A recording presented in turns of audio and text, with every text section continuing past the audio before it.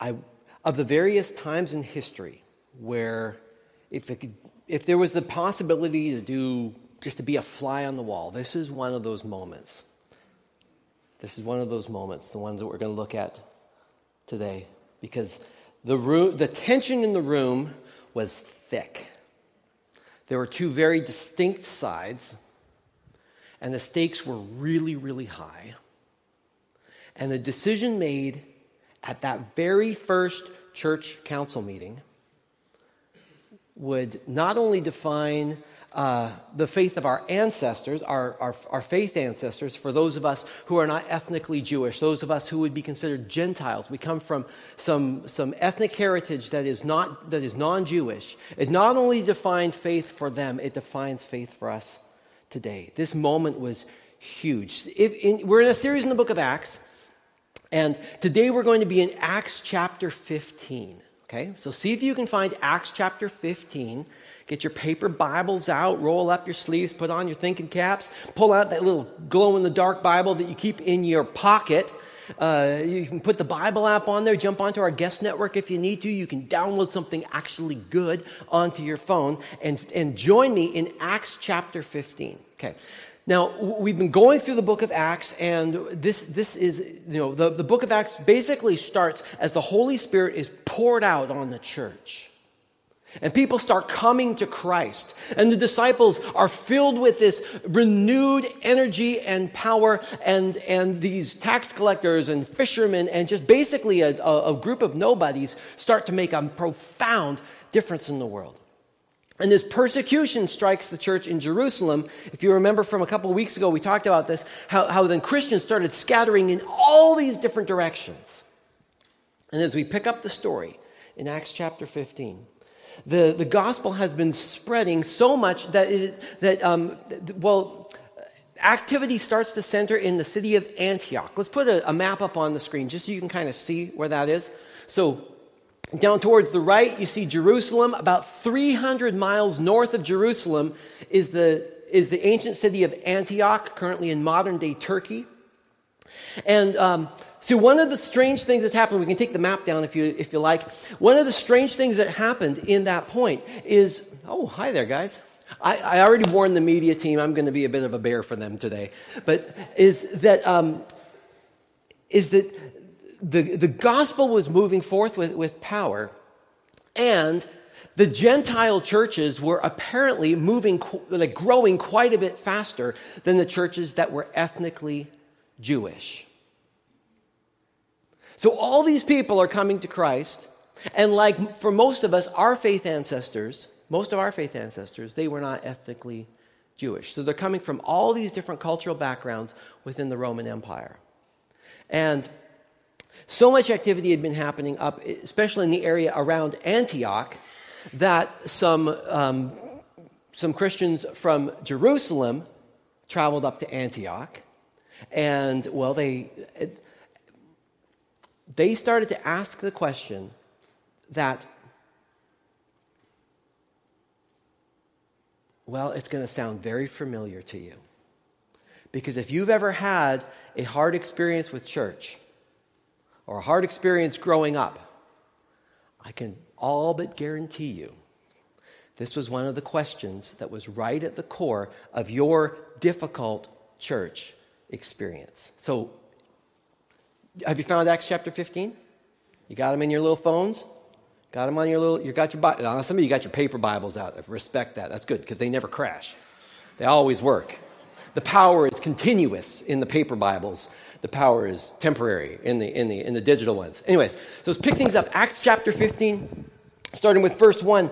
Certain people came down from Judea to Antioch, so 300 miles north, and were teaching the believers, unless you are circumcised according to the custom taught to Moses, you cannot be saved. This brought Paul and Barnabas into a sharp dispute and debate with them. So Paul and Barnabas, who'd been church planters up in that area now, were appointed, along with some other believers, to go up to Jerusalem, 300 miles south from there, along with some other believers, to see the apostles and elders about this question. The church sent them on their way, and as they traveled through Phoenicia and Samaria, they told how the Gentiles had been converted. The news made all the believers very glad. When they came to Jerusalem, they were welcomed by the church and the apostles and the elders, to whom they reported everything God had done through them. Verse 5, because, when good things are happening, there's going to be criticism. Can I get an amen? All the time. When there's good things happening, there's always going to be criticism. Then some of the believers stood up. Some of the believers who belonged to the party of the Pharisees stood up and said, "The Gentiles must be circumcised and required to keep the law of Moses." So here's the issue that's at stake. So of course, circumcision is the issue that's being talked about, because that's the entry right into being Jewish or converting to Judaism. But along with that are the laws of Moses. That's some 613 laws that we see throughout the Old Testament. And of course, by this point, there's all these sort of cultural kind of laws and things that were intended to help you keep the 613 main laws. And in essence, what this group of people were saying, and because I want to make sure that we view it compassionately, because these people weren't crazy, they were just passionate. And unfortunately, in this case, they're wrong. But they weren't crazy. Here's what they were saying in essence. If they want to follow Jesus, meaning the Gentiles, if those Gentile folks want to follow Jesus, then they need to learn how to live more like Jesus. Live like Jesus. That would make a good slogan, don't you think? Live like Jesus. And Jesus was Jewish. So Jesus followed the kosher laws. Jesus followed the Jewish calendar. Jesus kept the Sabbath. If you want to follow Jesus, you need to live more like Jesus. You put it that way, it makes a little bit of sense, doesn't it? Now, of course, in those laws, there were a number of things. The 613 laws, there are some laws that you would probably still be, we'd still be in total agreement with. 10 Commandments, for example. But there's also all these other laws in there that were more cultural, like you can't use a razor on your beard. You can't eat the sinew from a thigh because it's connected to the story of Jacob and when his hip was displaced and he became Israel. So there's all these different laws that defined what it meant to be Jewish, and Jesus did live all those laws because he was Jewish. Doesn't it make sense that if someone's going to follow Jesus, they need to act more like Jesus? And this question probably starts to sound pretty familiar to us, because for most of us, whether intentionally or unintentionally, in our church upbringing or our first kind of experiences with church, yes, it was about Jesus, hopefully, at least. Yes, it was about Jesus. But there's all these cultural things that kind of come along with it, too. If you want to be a Christian, well, here's how you need to dress. Here's the styles of music you can or cannot listen to. If you're going to be a Christian, here's habits you cannot indulge in. Just so we can talk a little bit. What were some of the customs or habits that in your church history you picked up on, like things that you were told? We don't smoke and we don't chew. We don't go out with girls who do. Got some of those? You don't wear... No, you can't wear too much makeup. That's right. Thank you, Marcia. What else? You don't wear jeans to church. You don't wear jeans to... Oops. Yeah. Is there anything about Seahawks jerseys in that? No. I understand. No, gotcha. Okay. All right. So there's these things. It's Jesus, but there's also these cultural, behavioral expectations that come along with it. Always play the organ because God only likes organ music. God doesn't like drums. Right? Or pianos. Or pianos. Okay, what else? No, don't dance. Yeah, no dancing. I heard that. That's right. Okay. No, yeah, that's right. You can get yourself in trouble dancing. Women had to wear hats on their heads. Hats on their heads? Yeah. And gloves. And how long could your skirt be? Oh, it had to be at least down below the knee. Below the knee. Always below the knee. Some of you are like, that seems scandalous. You were like mid-thigh, right? Okay. So we were raised with all these cultural expectations, and on some level, I mean, they weren't.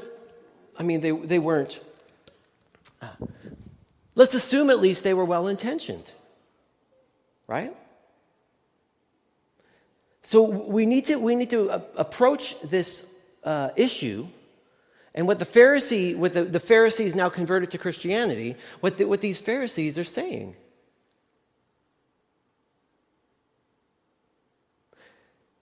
Because what the church does at this moment,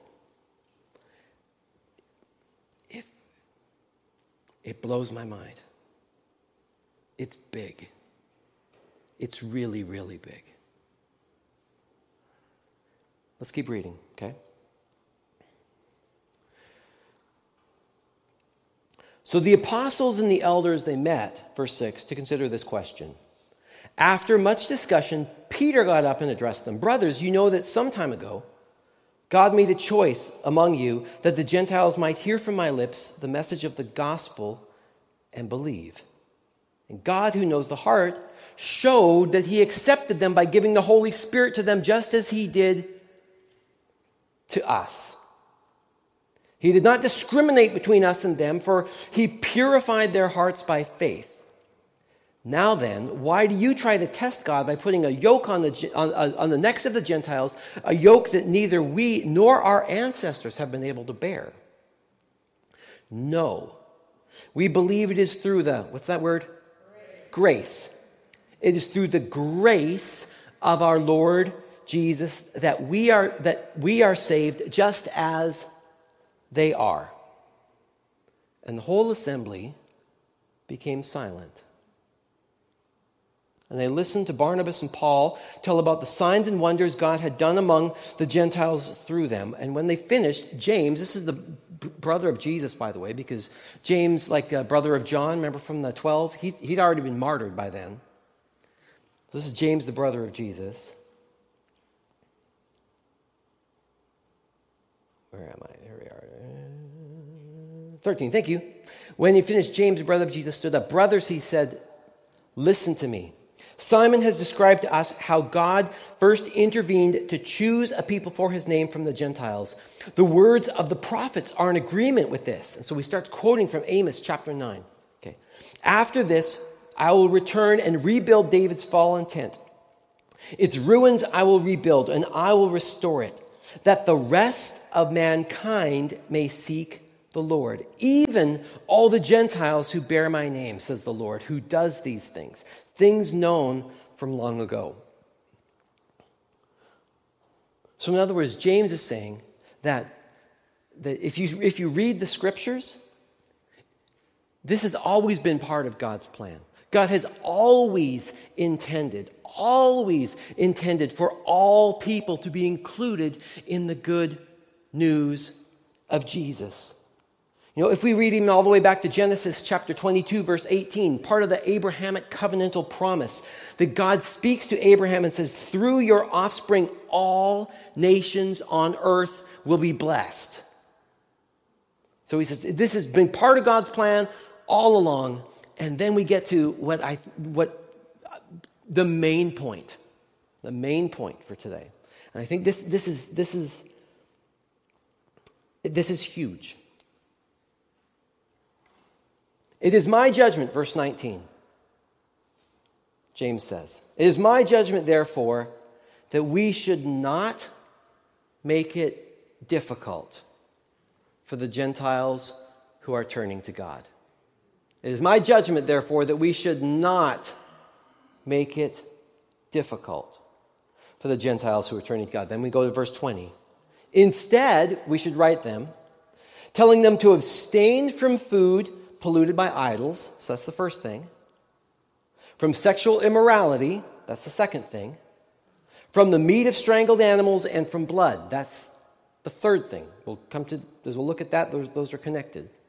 Now, one of the reasons I love that we have connection groups is because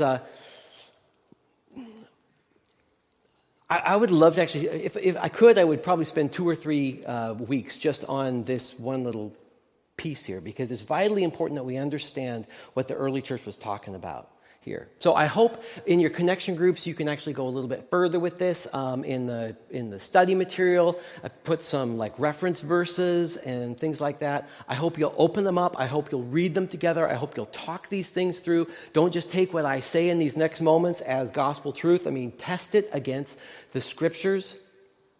So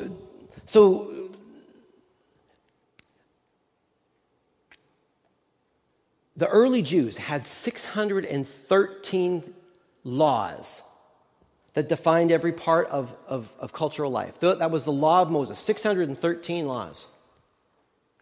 How many remained at this point? 3. 3.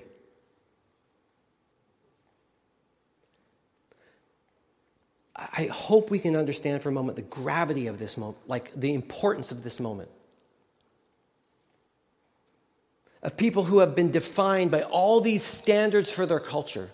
How you dress, how you eat, how you shape and schedule your week, what you do on various days, how far you can walk on various days, how you bake things, how you sew clothing. I mean, these were the things that marked their culture, just like it marks any culture. And they said in essence,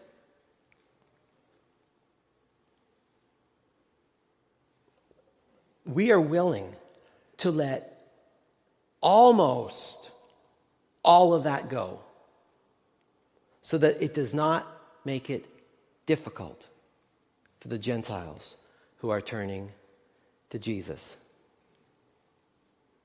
Every festival, how they practice Sabbath, their food laws, their clothing laws, all of it gone. Nothing wrong with following those laws, nothing wrong with practicing those things, but we will not make them a requirement. We will not expect them to become more like us so they can follow Jesus. You think about it, every time in Christian history when we've done international missions badly, it's because we've actually practiced that. They need to become more like us so that they can follow Jesus just like us. Rather than saying, like they do in this moment, all they need to do is follow Jesus and we're going to follow Jesus together. So it's important first to note like how much of their cultural heritage they were willing to hold lightly to in order to include the Gentiles. And it's also important that we take a look at the things that they chose to hold tightly to. And that's the next metaphor I want us to spend a little bit of time with today. There are some things in the Bible that we are meant to hold loosely to, and the other things that we need to hold tightly to. So let's look at the 3 things that the early church, in this moment at least, and I don't believe this is comprehensive, but at this particular moment, they said, this is what the church, this is what people need to be thinking about. These are the behavioral changes that we expect to see happening as somebody follows Jesus. Let's take a look at the 3. First thing was this: food polluted by idols. Now, if you're doing any reference work with this, look especially at passages like 1 Corinthians chapter 8 and chapter 10, because we see the Apostle Paul working these things out in the early church. Like, what does it mean to abstain from food that is polluted by idols? And why does it matter? Like in chapter 10, and I wish I could spend more time with this, he says basically, if you don't know where the food is coming from, it's not a big deal. If somebody offers you food, you go ahead and eat it. But if you know that this food has been associated with the worship of idols, don't. There's a principle there. There's a principle there. That God is the one that we worship above all others. That we're going to honor God with our lives. Oh, that's interesting. We're not quite there yet. We are not quite there yet. That's, wow. But man, you came in with such class. Okay, give me about another 5 minutes. All right. You should thank him later. It's like, he's going to speed him up. I'm like, yeah. Yes, he is. He's doing a great job. So from food polluted by idols, that we will honor God above all things. Secondly, from sexual immorality. Now, every time you see the phrase sexual immorality in the New Testament, you think of it as a hyperlink to Genesis 18, or to Leviticus 18, rather. Think of it as a hyperlink. The sexual immorality ends up getting defined back in the Old Testament in Leviticus 18. And the heart of it is this, is that God planned marriage to be something that is good. Like right back in Genesis 1 and 2. Therefore, a man will leave his father and mother, be united to his wife, and they will be one flesh.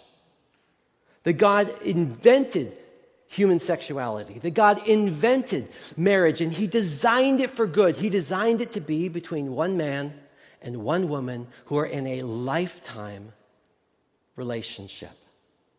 And so Leviticus 18 starts to spell out exactly what that means, and it includes quite a number of things that we still wholeheartedly hold to today. Things like, no, you don't get to marry your mother. It's not okay.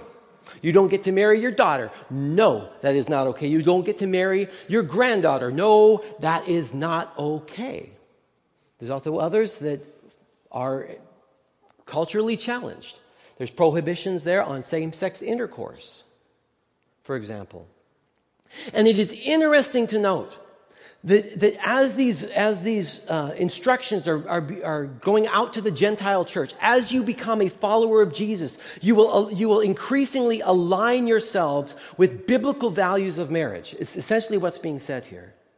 As this is going out into the Gentile church, that the Gentiles who were hearing it were in a culture where first century, like Roman sexual norms will sound so familiar to us today. That back in first century Rome, it was pretty anything goes by this point. And if you don't believe me, and because I don't necessarily expect you to believe me, and by the way, there's all sorts of scholarly debate on this, here's one of the ways that we can know that is... Now, I don't recommend that you do this web search with children in the room, but, for example, if you do a search and you look at the frescoes of Pompeii, the statues of Pompeii, and why that's significant is that in AD 78, so just a few years after like this passage, as the early church is growing, there was this massive volcanic explosion, and a Roman city was essentially preserved under all this ash. We have this moment where a Roman city, like it's kind of in like a time capsule. And maybe you've seen the statues of Pompeii and how people were almost like they were frozen in position. It's really eerie and amazing. And in those archaeological digs, as they're unburying these houses and public areas, there is some extremely graphic artwork that includes all sorts of things and this is why, be careful in your search, that would be probably today be considered quite pornographic, including all sorts of sexual activity that is becoming increasingly common today, that apparently back in the Roman cities was, as it was here, as it is increasingly becoming here, was normalized. Like this is on the options for sexual behavior, and it's all okay. It's important for us to know that historically. Because then when we read things like in 1 Corinthians, like in 1 Corinthians chapter 6 and 7, or even 1 Thessalonians, we start to understand why Paul, as he's writing to these churches, and like church in Corinth where they have the temple of Aphrodite, for example. This church in Corinth, boy, he has to explain to them very, very carefully. Okay, folks, this is why it is not okay for you to have sexual relationships with the temple prostitute. Like, he has to explain that to them. Because it was normal. He had to explain those things. And so for a Gentile to become a Christian was also to put them on a journey where their sexual behavior is going to be different from the culture that surrounds them. So there were some cultural things that the Gentiles were not asked to change. Their food, their dress code, their style of music, notice there's nothing in here about politics either. But there are some things that even in this moment, they're saying, no, there are some things where if you are following Jesus, you will live differently. That's the second one. Let's take a look at the third one. From the meat of strangled animals and from blood. So if you're doing some reference work with that, I encourage you to take a look at things like Genesis chapter 9, verses 3 and 4, where the first prohibitions about how you slaughter animals comes into play. And Romans chapter 14 as well, verses 14 through 23. And at the core of this, and I urge you to go deeper on your own with some of these things, at the core of it is this idea of a fundamental respect for life. See, the Jews believed that the life was in the blood.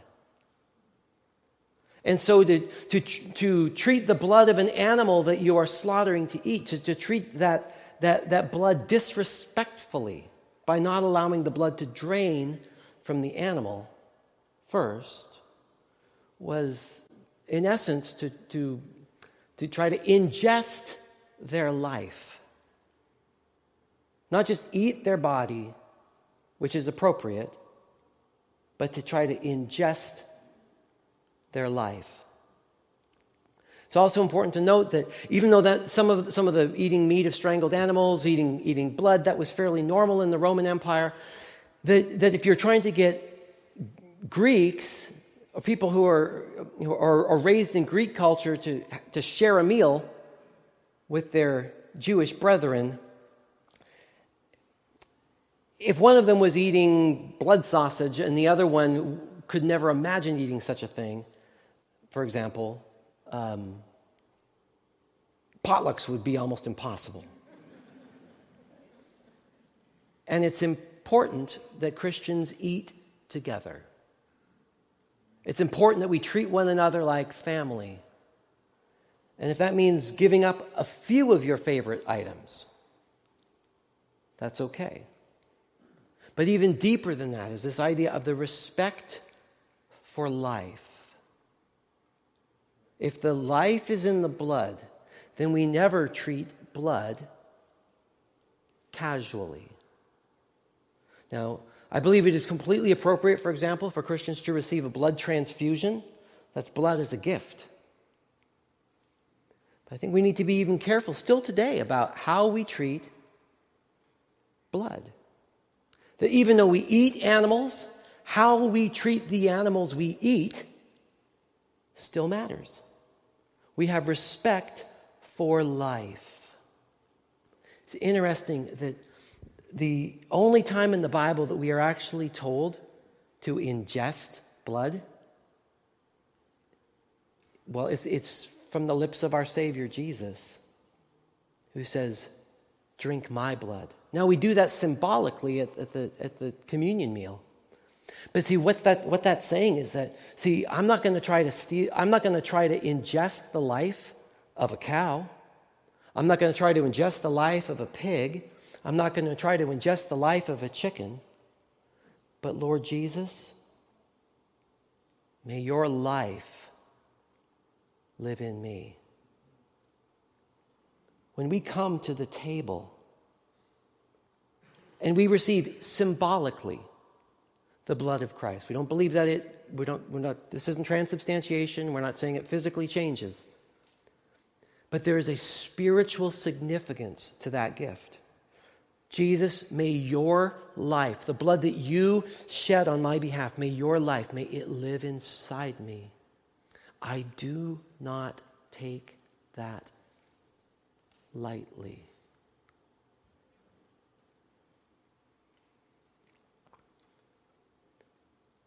So 613 laws become 3. And the church moves forward. I want us to spend just a few moments with this thought. So don't make it difficult. Don't make it difficult. You know, there are some things that God calls us to hold to tightly, and there's other things that God calls us to hold to lightly. And wisdom is knowing the difference between the two. And as much as, hey, well done. Got you, man. That's good. Yeah. I got you. You got my back. I know. That's good. This is when you know I'm about to land this thing. Some things we hold too lightly, other things we hold too tightly. We need to know the difference. And as much as that principle might sound easy, like just as an isolated principle, we all know that to actually live this out, it gets quite messy, quite complicated. There are some things that matter and a whole lot of things that don't. And let me see your eyes. Let me see your eyes. I'm almost done, I promise. But I need to see your eyes because this matters. If we are going to be a church that passes on a robust faith to the next generation, we need some Acts 15 wisdom. Because not everything that we do in terms of how we do church is something we need to hold tightly to. Hold tightly to Jesus. Hold tightly to marriage. Amen? Hold tightly to respect for life. Hold tightly to the desire for Christians from various cultures to be able to meet together and eat together. Those things are timeless. Those things matter. And a whole bunch of other things don't. Now, one little personal note. See, many of you know I'm in the early stages of a doctoral program. And so I've been under a mentor by the name of Leonard Sweet, studying what's called semiotics. My doctoral dissertation is going to be on the topic of why is it that an increasing number of kids who are raised in Christian homes and in Christian families are not maintaining their faith into adulthood. Personally, I believe this is one of the most important and pressing issues of our time. See, I totally understand how someone that didn't know Jesus would hear the gospel and respond, because Jesus changes everything. He changes our lives from the inside out. What I have a hard time understanding, and I want to understand this more, is how so many kids today who have seen at least some snapshot of the gospel, they've seen mom and dad or some version of family trying to live it out. They've experienced church, and every church is broken. Every church is imperfect. Every church has conflict. We're all a mess. And in every church there is something. Every Bible-believing, Jesus-following church, there's still something good. They've seen something, and yet so many walk away. And I have a hunch that somewhere, as we dig into the data, as we have the interviews, as we look at those things, we're going to see some Acts 15 issues. We have got to have wisdom and discernment about what to hang on to and what to let go of. Don't make it difficult for people who are turning to God. No, I don't pretend to know exactly what those things are, but I sure hope we can be on a journey trying to discern some of those things together, because the stakes are so high. If you are a Christian parent or a grandparent or an aunt or an uncle, my hunch is one of the things you care about more than anything else is that your kids and your grandkids and your great-grandkids know Jesus. Right? Don't make it difficult. Don't make it difficult. Lord, give us discernment to know what to hold on to tightly and what to hold too loosely. And it's probably a really long list. Hold tightly to Jesus. He is still the hope of the world. Lord, I won't make it difficult. Help me not make it difficult. Give me wisdom. Lord, give us wisdom.